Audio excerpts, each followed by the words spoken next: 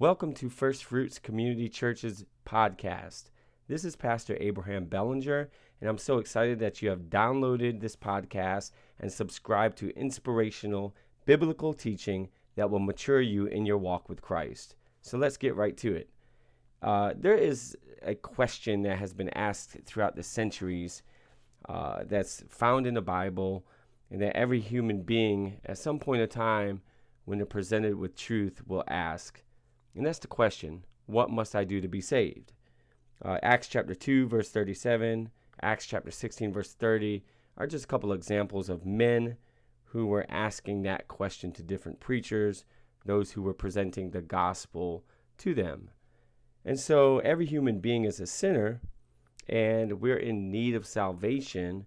And throughout the centuries, this question comes up: how can I be saved?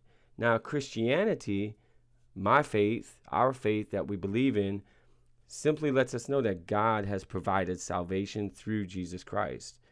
But the question still remains: how can I receive the salvation that Jesus Christ provides? Well, we believe that the Bible tells us very specifically, very clearly, what we need to do to be saved. And so the goal of this podcast and the ones that are to follow is simply to help you find out what that biblical answer is, and to even discuss some of the issues, the challenges that are around this topic, that kind of that filter around this, that's come down through the denominations and through man-made traditions. So we'll uncover those, we'll talk about that, and hopefully by the end of this study, it will encourage you to dig more into the truth. And then maybe if you're not saved, turn your life to Christ and receive new life in Him. So let's just get started. Very clearly, very simply, the Bible lets us know that we as human beings are sinners.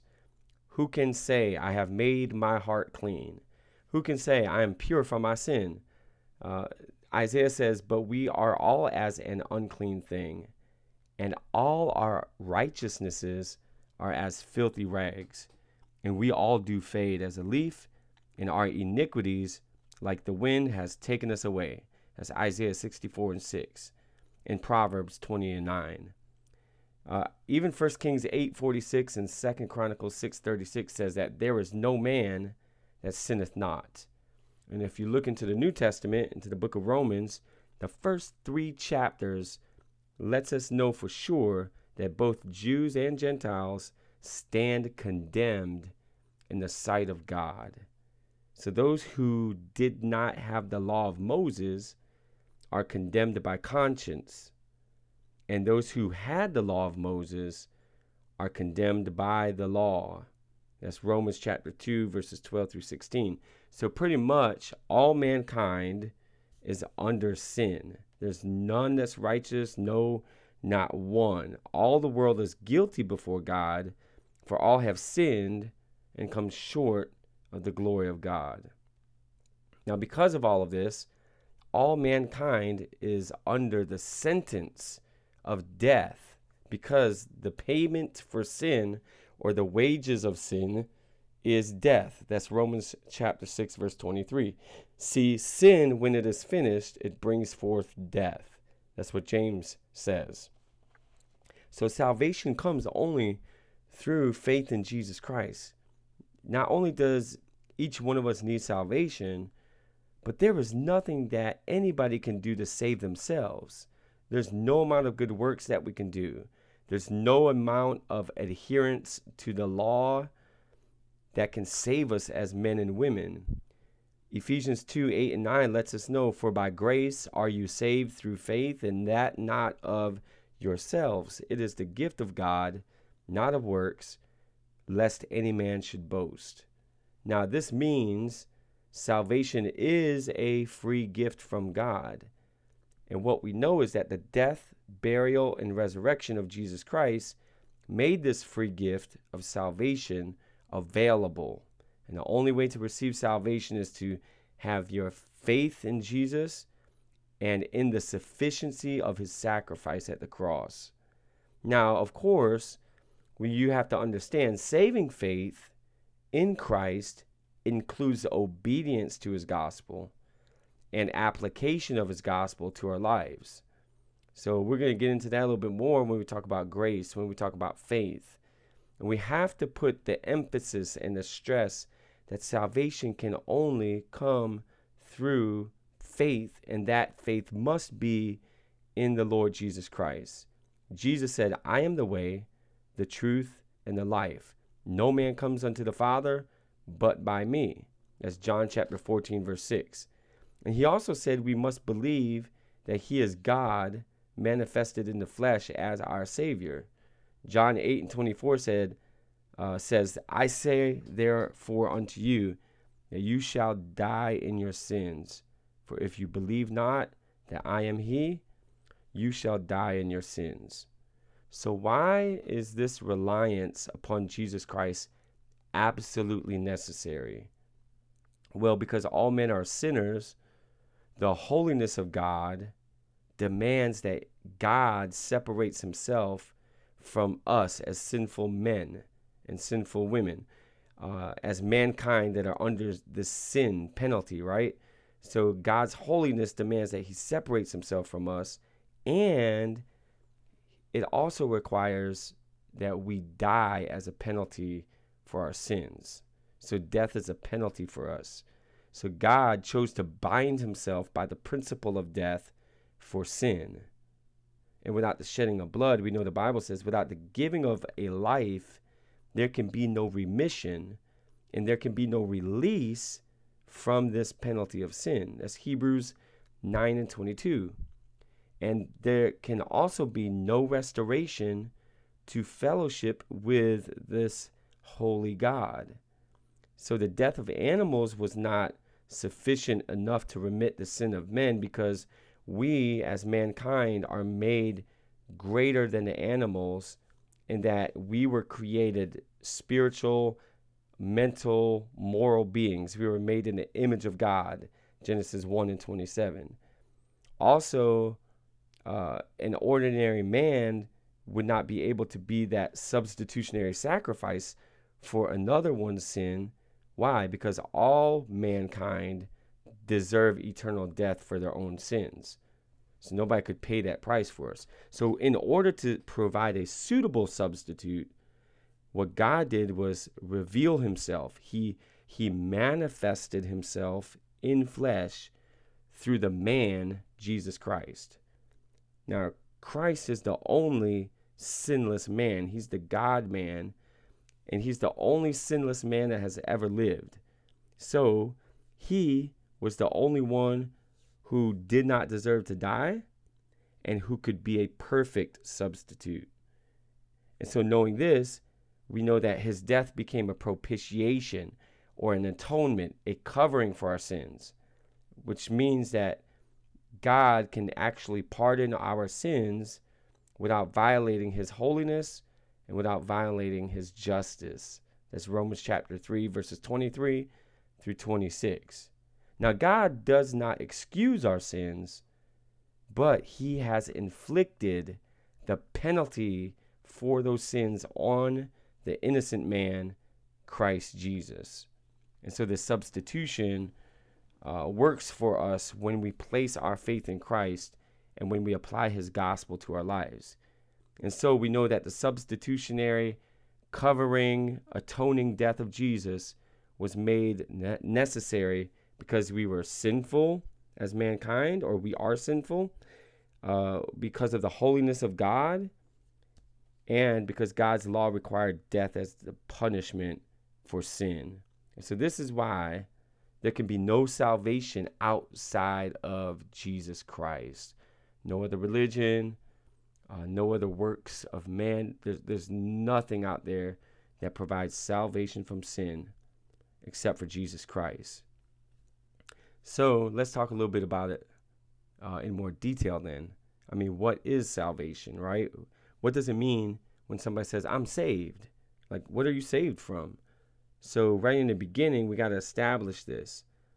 In general, salvation can be any type of deliverance, any type of preservation, any type of liberation. But in a theological context, from a biblical perspective, it really means deliverance from the power and effects of sin.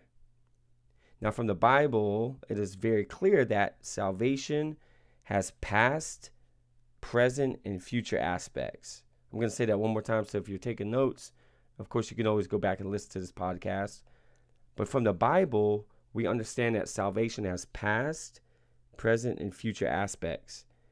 See, I can say that I was saved, right? We could say we were saved, meaning that at a past point in time, we received forgiveness of sin, we received the freedom from sin's control, and power to live. For example, the Apostle Paul lets us know that it's not by works of righteousness which we have done, but according to his mercy, he saved us. And then we can also say that we are saved. Why? Because we presently enjoy forgiveness of sins. We have the power to live for God through the Holy Spirit, and we have freedom from the power and effects of sin by the blood of Jesus Christ. And so Paul says, by grace you are saved. So that's a present salvation. Now the resurrection and life of Jesus Christ makes that present salvation effective. And not only did his death purchase past salvation from sin, but his life right now provides present victory over sin through his Holy Spirit that dwells in us. You can look at that in Romans chapter 5 and in 1 John chapter 4. Now, also in another sense of it all, salvation is still future. We all still live in these bodies. We have not yet received our final and complete deliverance from all the curse of sin. We still live in a broken world. We still live in a sinful, imperfect world. We all have mortal bodies. We all have this sinful nature within us. When I want to do good, evil is present. Evil meaning that my flesh lusts against everything that the Holy Spirit desires, and the Holy Spirit is against the flesh, and they're always fighting each other. We face temptation as Christians.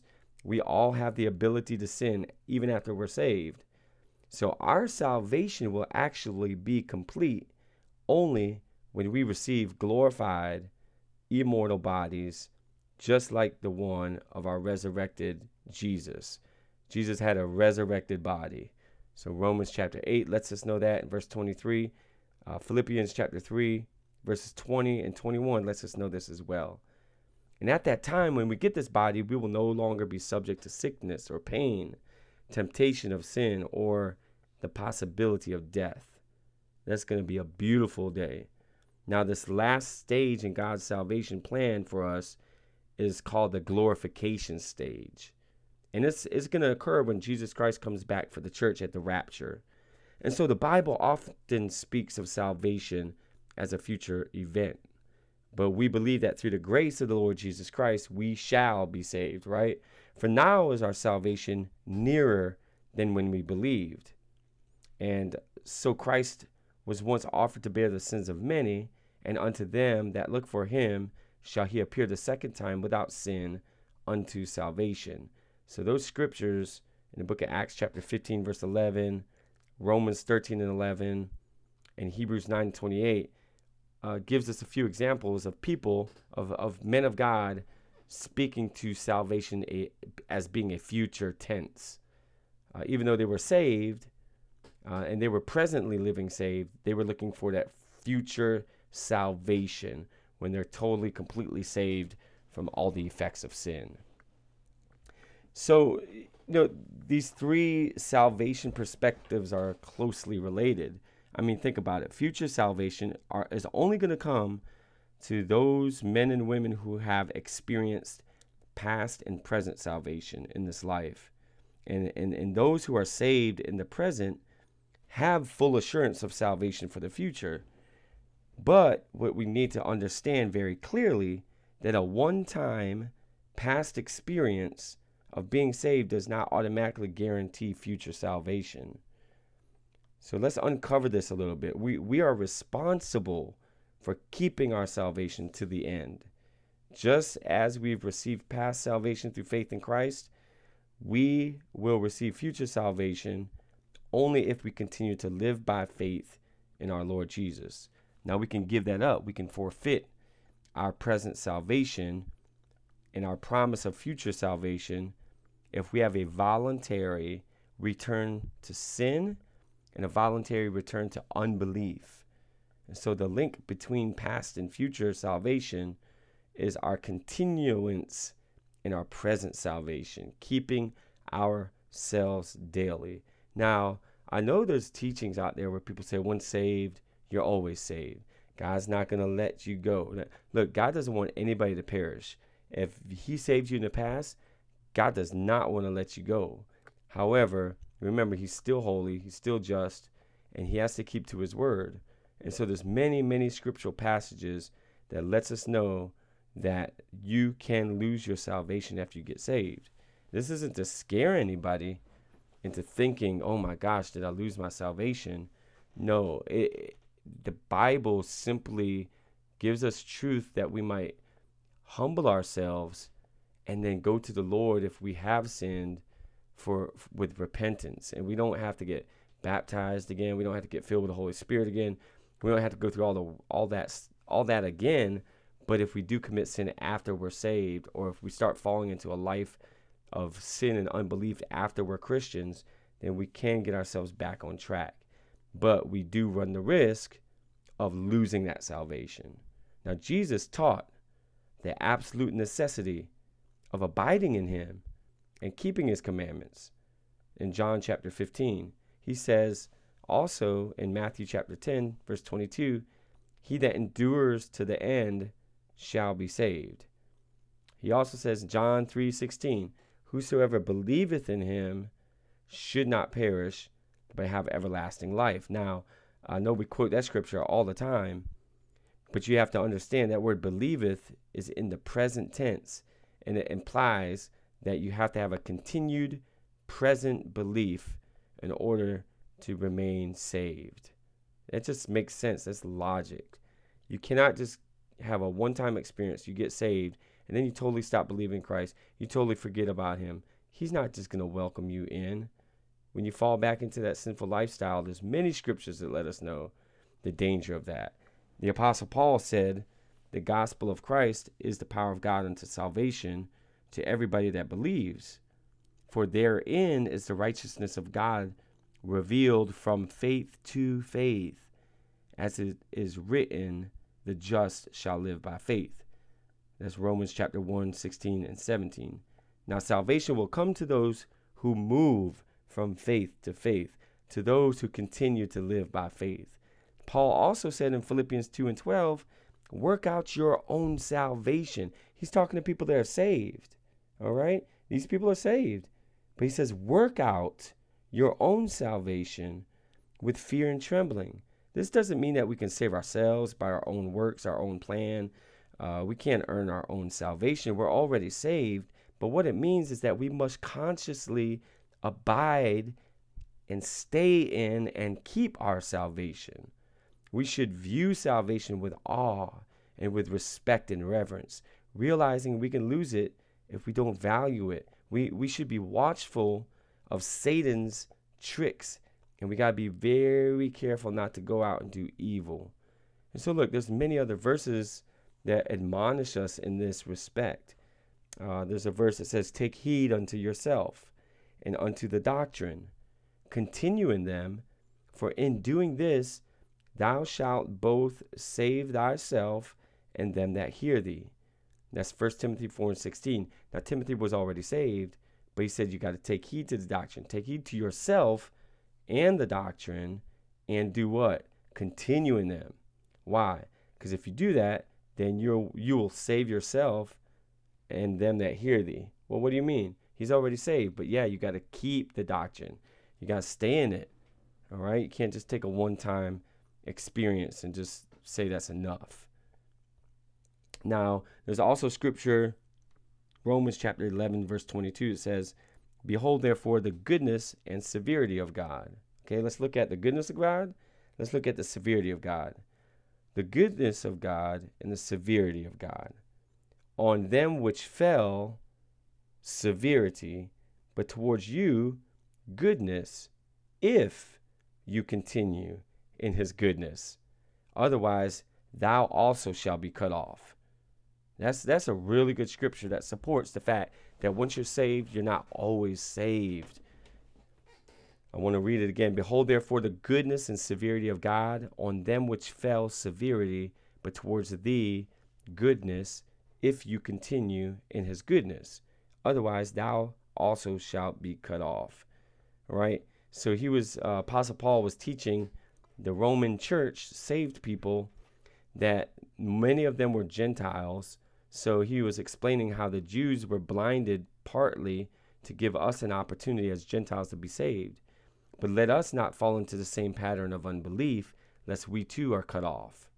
So he was talking to that, all right? So the Bible says, I declare unto you the gospel by which also you are saved, if you keep in memory what I have preached unto you, unless you believed in vain. 1 Corinthians 15, 1 and 2.